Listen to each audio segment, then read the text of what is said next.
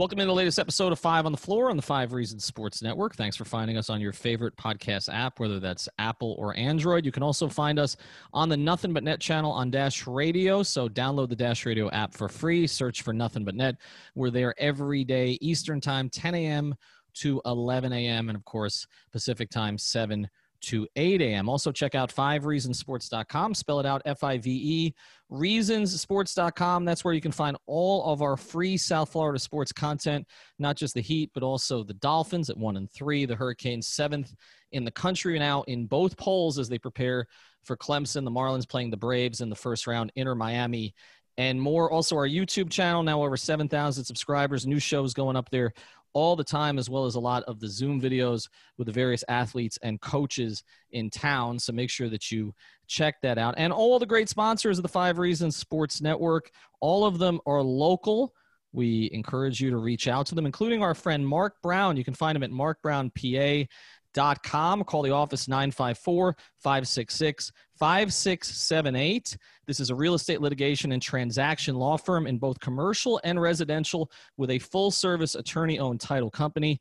$295 closing fee on all refinances and purchases. When mentioning 5 Reasons, they handle evictions for both landlords and tenants, and they offer flat fee evictions. Practicing for nearly 15 years. Again, it's Mark, M-A-R-C, brownpa.com. Call the office 954-566-5678. Mention 5 Reasons, $295 closing fee. So, of course, tell them that we sent you. And now, today's episode. 1, 2, 3, 4, 5 on the floor. Welcome to 5 on the Floor, a daily show on the Miami Heat and the NBA featuring Ethan Skolnick with Alphonse Sidney, Alex Toledo, and Greg Sylvander.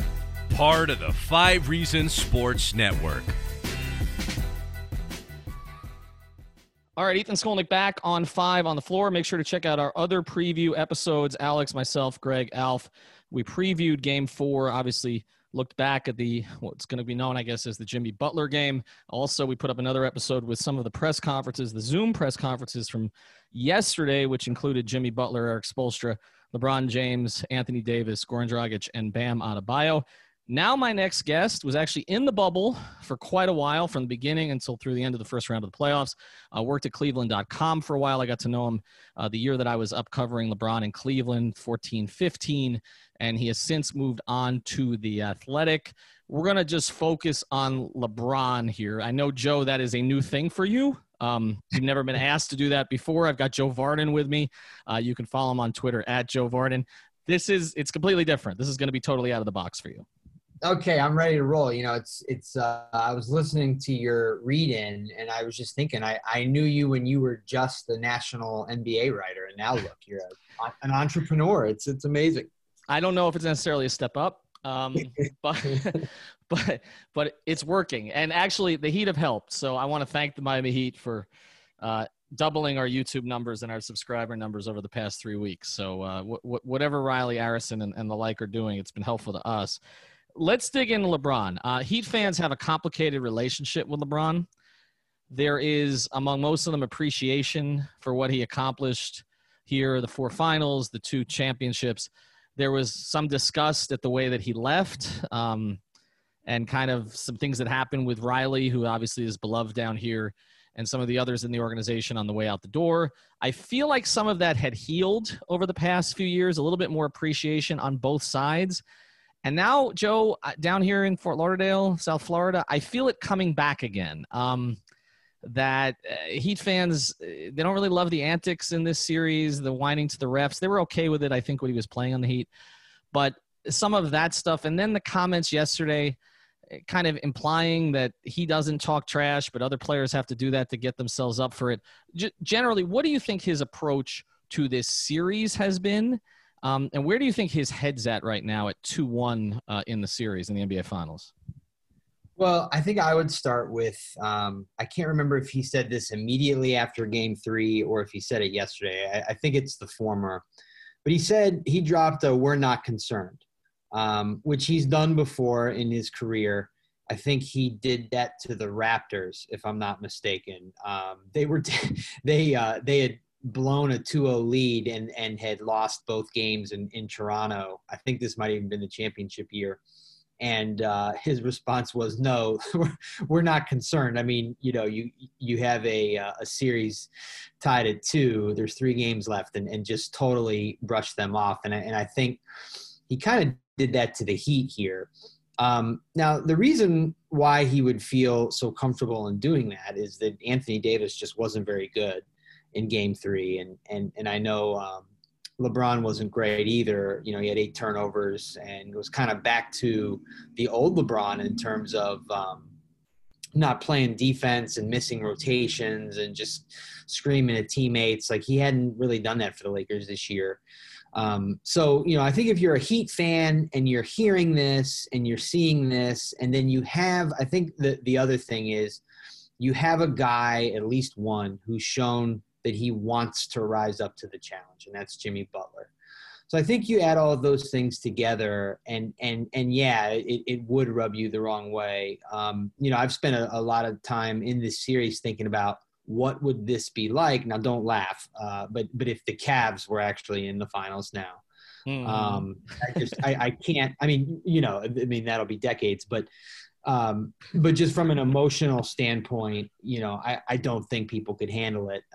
Even though now, by and large, everybody here is fine that he's gone, and so it makes sense to me for what's happening in Miami.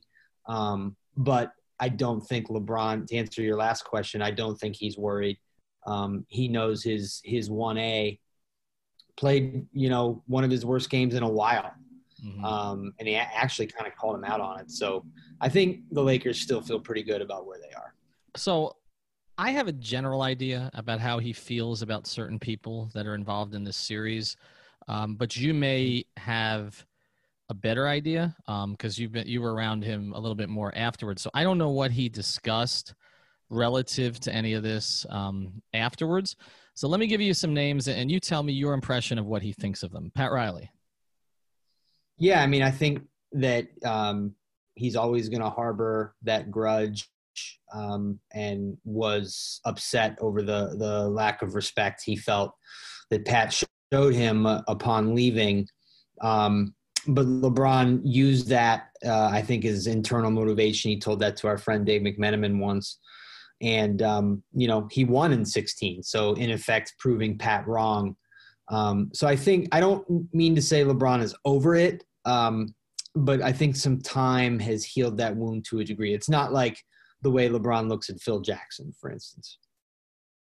So it's not like someone who made a posse comment. Because when I was up there in 14-15, I've told this on 5 on the Floor, so people are kind of tired of it, but LeBron used to ask me about Pat. Like the one day that Pat made the comment about hidden faces, or smiling faces with hidden agendas, which was really in reference to trying to re-sign Dragic. But he was comparing Dragic to what they dealt with the previous summer. And as I've told, I watched that from, a pizza place in downtown Cleveland, went out to Independence. I think you were actually the one who asked him about it. Is that, sure. is that right? I believe. Of course. So. It sounds like you. You asked him about it, and then after he kind of danced around it, he pulled me aside afterwards on his way out to the court and said, "What the F did Riles say now?" And when I tried to explain it as he was walking away, he mentioned the Muhammad Ali cover with the arrows going through it. He had the cover wrong, which a lot of people would. Is actually the Esquire cover, but I think he said New York Times Magazine. And, as he was being persecuted by Pat.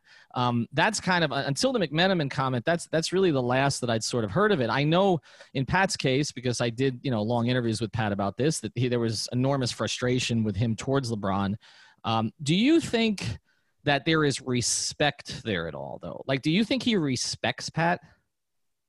So, I mean, just so people can understand, like, by accident, I really prepared for this interview. I've spent the morning reading every word said by and about LeBron in the finals, both sides.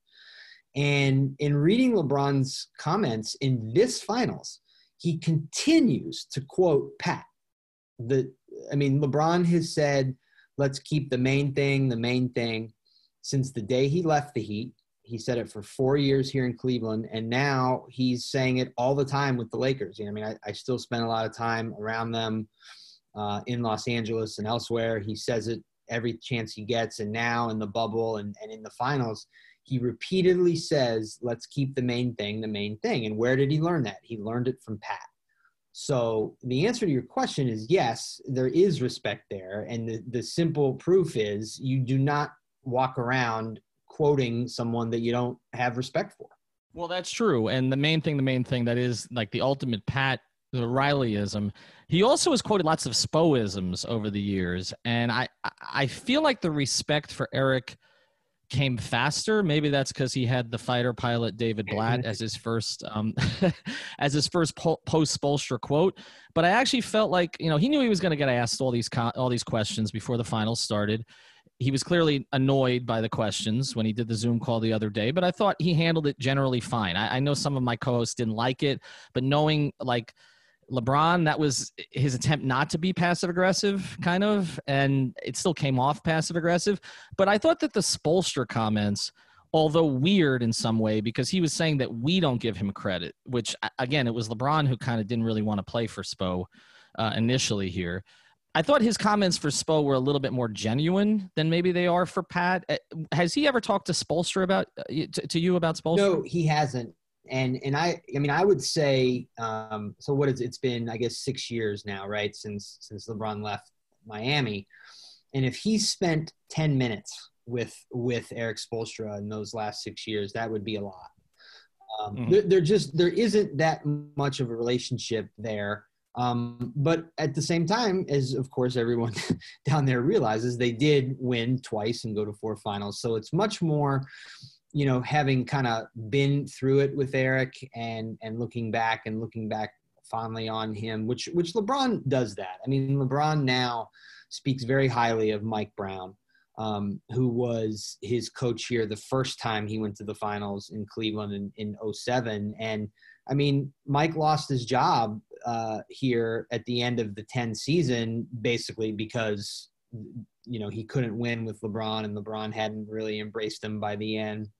And so LeBron does this. He, when he has time away, he can look back and speak like this of Spoelstra. It's interesting talking to people around LeBron during this series. One of the things that they feel like that needs to be corrected is that it wasn't that LeBron was giving Eric a hard time. It was that no one wanted to play for him, or that everybody was having like these issues with the quote Heat culture. And I do, at some level, that's nonsense. But because of course LeBron was harder on Eric than anybody, and felt that he had built the cachet to be able to do that. But when you think about the Heat and you think about Heat culture, which is something people talk about all the time, it does emanate from Pat. And Eric is a lieutenant, right? A chief lieutenant in the Heat, in Heat culture.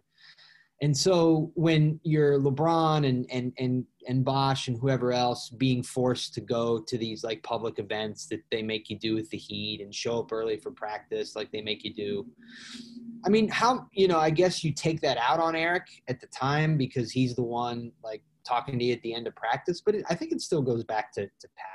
And so, if I had to say which of the two, like LeBron still kind of looks at with a raised eyebrow, I think it would be Pat.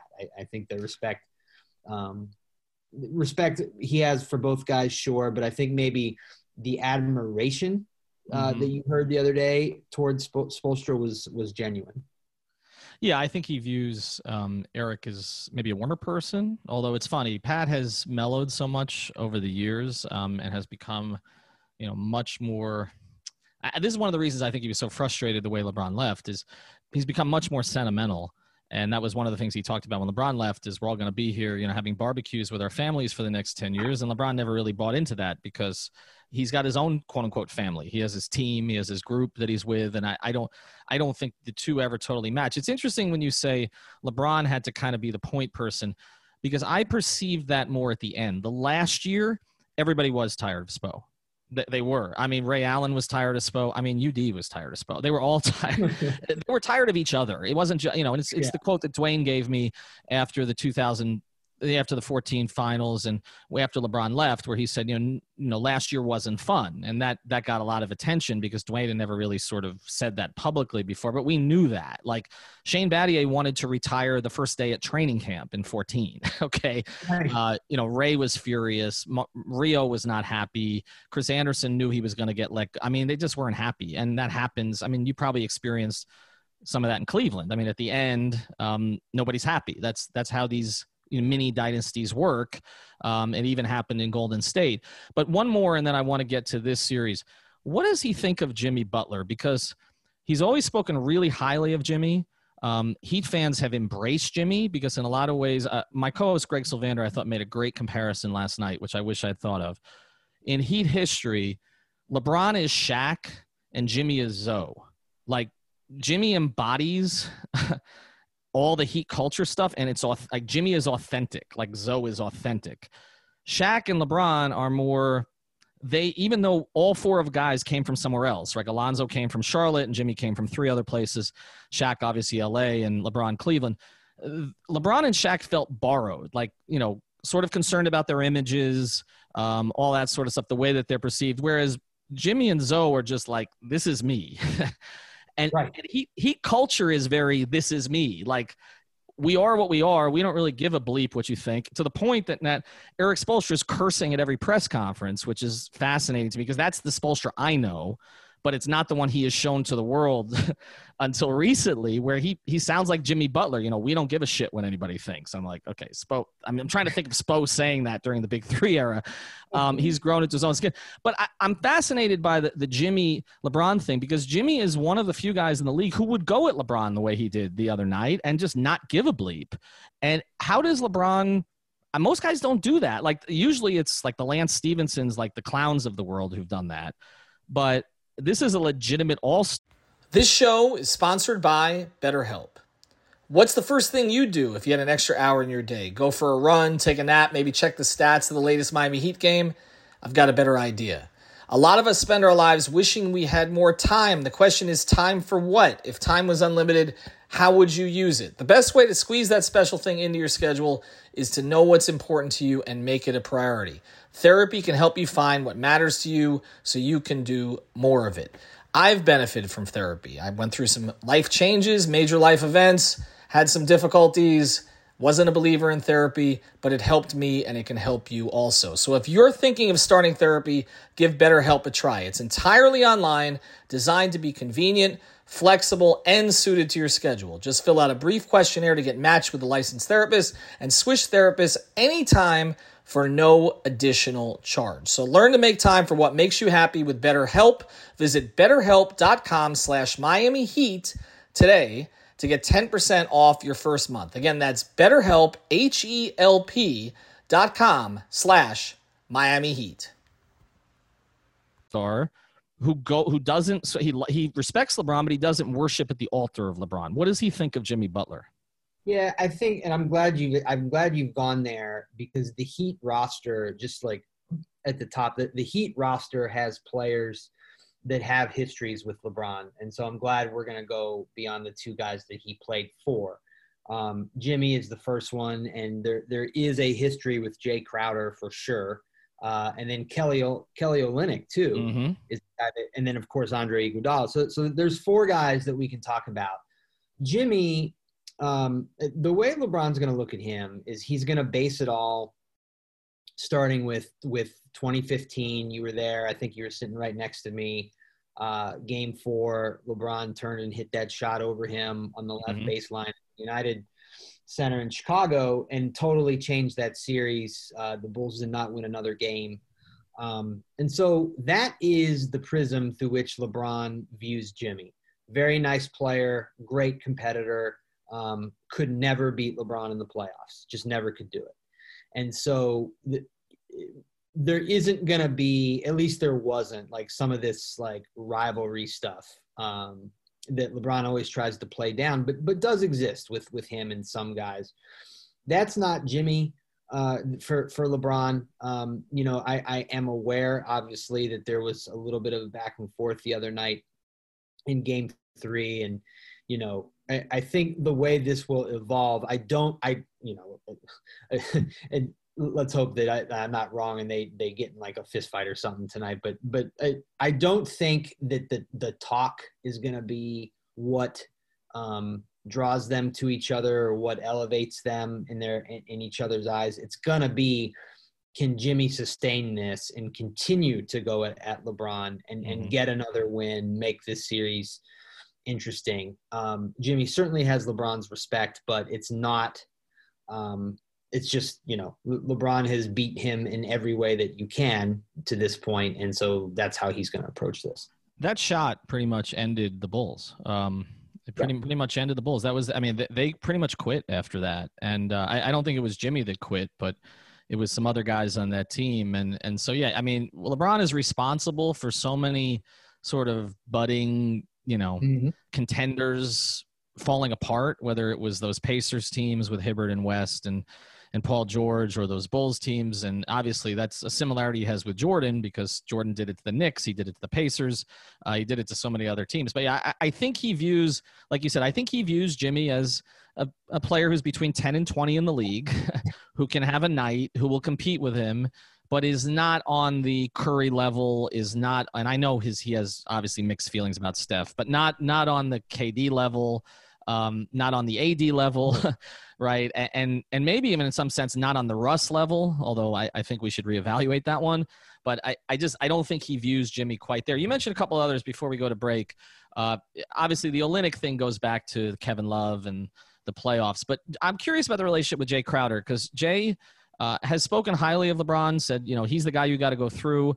But that whole thing in Cleveland Jay didn't play particularly well in Cleveland. Like, it's probably the worst he's played, right? Between Boston, Utah, and obviously he's been great in Miami. He's been terrific in Miami. But he didn't play real well as a Cav, did he? No, it was a terrible time for Jay here. And it was, it was a terrible, you said that in year 4 of the Heatles, everybody was sick of each other. And here in Cleveland in year 4, Kyrie was gone. They had to trade him, they chose to trade him anyway. And Jay was among the players who came over, and Isaiah Thomas was busted by then already, and so he's not even out there. And then in addition to that, Jay Crowder just wasn't good, and so LeBron had to look at him every day and watch this, and think about, this is what we got for Kyrie. And so, the frustration there was real, and Jay, there certainly was no love lost between them as the year went along. And Jay, he was among the, I think, 7 players the Cavs traded at the trade deadline that year. You think about it, they literally had to trade half their roster, and including Dwayne. Including Dwayne, which is, I still, even to this day, like, I think about that, how the Cavs traded LeBron's best friend, which I think raises a number of questions on. Well, I want to stop you there before we get into Jay, because that trade, in a lot of ways, in my view, is responsible for where the Heat are now. I was going to write about that, so I'm glad you reminded me, because if Dwayne is not traded back, and that was basically Andy Ellisberg and Kobe Altman just like off the cuff, like Kobe was like, "We'll send you Dwayne," and he was like, really? And Andy went to Dwayne, went to Spo, and Spo thought he was kidding. What is it? But the reality of it is, Joe, if that trade doesn't happen, okay, if Dwayne doesn't come back, get back in the good graces with the organization, make this kind of a, because this place for a couple of years, it was Whiteside land. This is, which is a wasteland. Okay. and it was not a place that looked like a desirable destination anymore, which was amazing, because this has always been a desirable destination, and it had run-ins with all of its best players on the way out the door, including Bosch, which was, that one was not the Heat's fault, and I think even Chris would acknowledge that now. But obviously things didn't end well with Dwayne, but they were able to bring him back, have a homecoming. He wins a playoff game, right? Mm-hmm. Then he has this kind of amazing last season, even though they don't make the postseason, but where he's celebrated everywhere. It makes the Heat look like this incredibly welcoming, warm, family organization again. Jimmy Butler, who happens to be here for the very last home game that Dwayne Wade plays, and there's a famous picture of him sitting with Dwayne at the scorer's table, Jimmy is overwhelmed by what the Heat did to send Dwayne off. That plays into his decision to come here. That sets up everything that happened. So to be honest, Kobe Altman, and I'm a personal fan of Kobe. He deserves a playoff share. Like if that doesn't happen, I don't know that the Heat look like the Heat. If this is still the place that Dwayne was pissed off leaving, is Jimmy here? Probably not. Right. Right.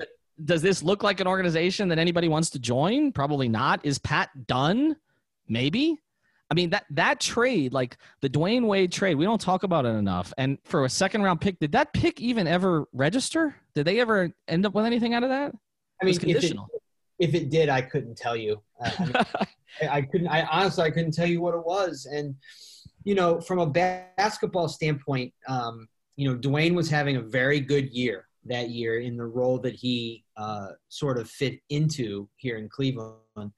And all along, he was signed. The reason he was said to have been brought here was that come a finals against the Warriors, you would need more players who kind of know what they're doing and can create on their own, especially off the bench, which the Cavs had struggled with, the previous year in the finals there. And Dwayne fit that perfectly and was a glaring hole on the Cavs team when they actually got to the finals. He along with Isaiah Thomas were the two people who went at Kevin Love over what turned out to be a panic attack, and that totally ripped the room apart. That team never recovered, led to the giant number of trades. And so Dwayne was a part of that. But then also it just and this is like the chess piece that I can't quite put my finger on. You don't trade LeBron's best friend ever, especially if you're trying to keep him. Mm-hmm. And so the fact that they did it, did the Cavs ever really expect that they were going to keep LeBron? Are LeBron and Dwayne, were they as close then as we were all led to believe? I don't know. I think there is an answer there that goes beyond the cookie cutter stuff. But yeah, I mean, the Heat were in some kind of way before that, and certainly, absolutely sparked a renaissance, and just kind of like that feel-good vibe toward the Heat that hadn't been there, no doubt. Yeah, I wonder what Dan Gilbert thinks of that now, because I mean, Dan Gilbert did more to take the Heat off the rails than anybody else in the league, whether it was some of the complaining and to get the rules the way they were with obviously, him calling it unfair and the sign and trades and all the draft picks the Heat had to give up, and then ending up getting LeBron and not having to do any of that and all the other stuff that happened, and essentially gives the Heat a lifeline for a rebirth by trading them back their franchise icon. It was appreciated down here, and I understand the human sentiment of it, that give Dwayne, let Dwayne go to a place where he's comfortable after he had, again, both things that happened, him getting traded, but also the fact that he went to Chicago in the first place, which is where he and Jimmy started talking about the Heat. Like, if those two things don't happen, him going to Chicago, him going to Cleveland and getting traded from Cleveland, none of this is happening in my view. All right, I want to get to LeBron's legacy stuff. We're going to close with that. Before we do, though, I want to tell you about another great sponsor of the 5 Reasons Sports Network, and that's mybookie.ag. Unless you've been living under a rock, the NFL's back. NBA playoffs are in full swing, which can mean only one thing. It's winning season at MyBookie. I don't know about you guys, but for me, a game's 10 times more exciting when I put money on it, especially because I'm 7 for my last 7.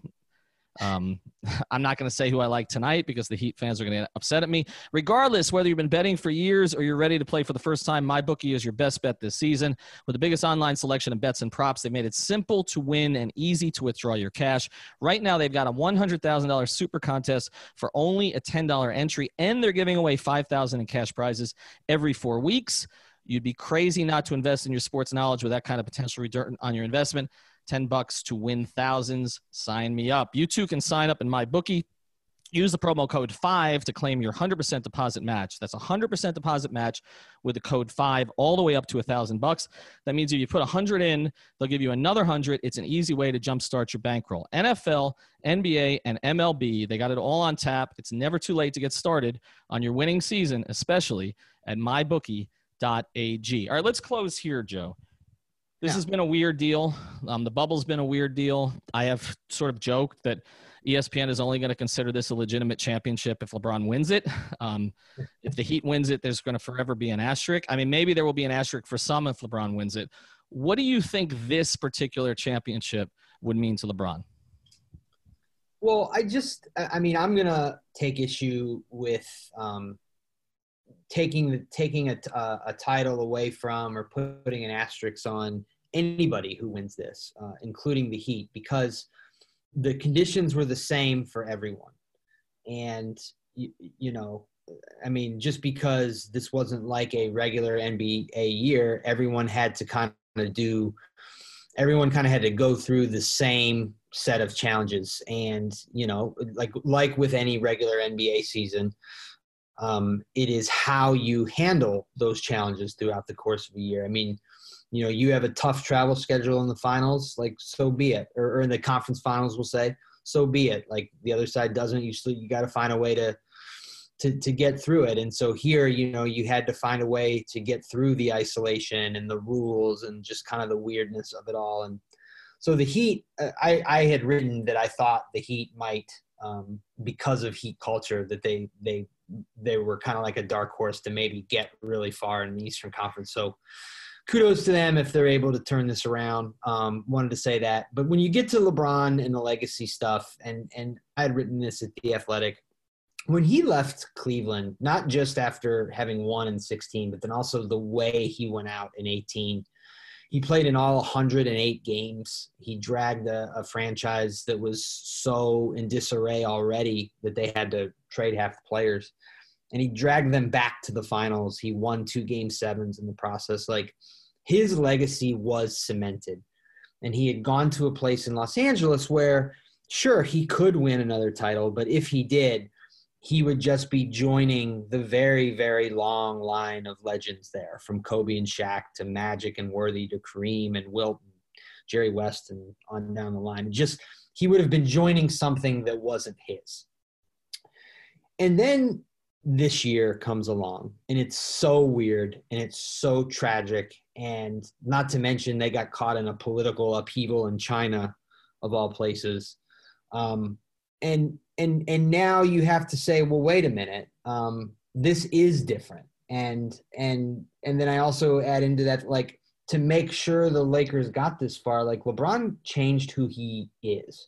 He is not the scowling, like, intimidating inside his own locker room, pouting at times, like icing out coaches like that. That's who he had. That's kind of what he learned and who he was with the Heat. And he brought all that to Cleveland, and it worked. But he has totally embraced Anthony Davis and totally allowed Frank Vogel to coach this team, and doesn't pick on Kuzma anymore, and doesn't throw a fit when KCP or Danny Green miss wide open threes like he used to do to everybody all the time. So you add all that in, and I do think this changes his legacy. And I think, I don't like the Michael Jordan stuff. If you want to tell me Michael was better than LeBron, fine. But leading 3 different teams to titles is significant. Going to 10 finals is significant, and 9 out of the last 10 is outrageous. And the thing I always say is, like, being Michael and being LeBron it's unlike anything that almost anybody else can compare. And Michael needed to quit twice after 3 finals runs. Mm-hmm. That's all he could handle from a stress standpoint. And you cannot argue that point. Whereas LeBron went to 8 straight, and now he's in his 9th out of 10 years, and he's still going strong. Like, so I really credit LeBron for that. I think it's a huge notch in his belt when it comes to this argument. And yeah, if they're able to close this out, it does change LeBron's legacy and adds to it for sure. All right, 30 seconds. Does he finish his career with the Lakers? Yeah, I think so. Unless you really start getting silly with the whole Bronny thing, if Bronny's actually good enough to make the NBA, one. But he's not going to rip his family out of Los Angeles. That's not going to happen. And he wants his kids to go to school there, and he doesn't want to be away from his kids. So I say yes. All right. Joe Varden, follow him on Twitter. His work at The Athletic. We appreciate you taking the time. Thank you, sir. Yeah, I enjoyed it. Thanks for having me. Thank you for listening to the 5 on the Floor on the 5 Regional Sports Network. 1, 2, 3, 4, 5 on the floor.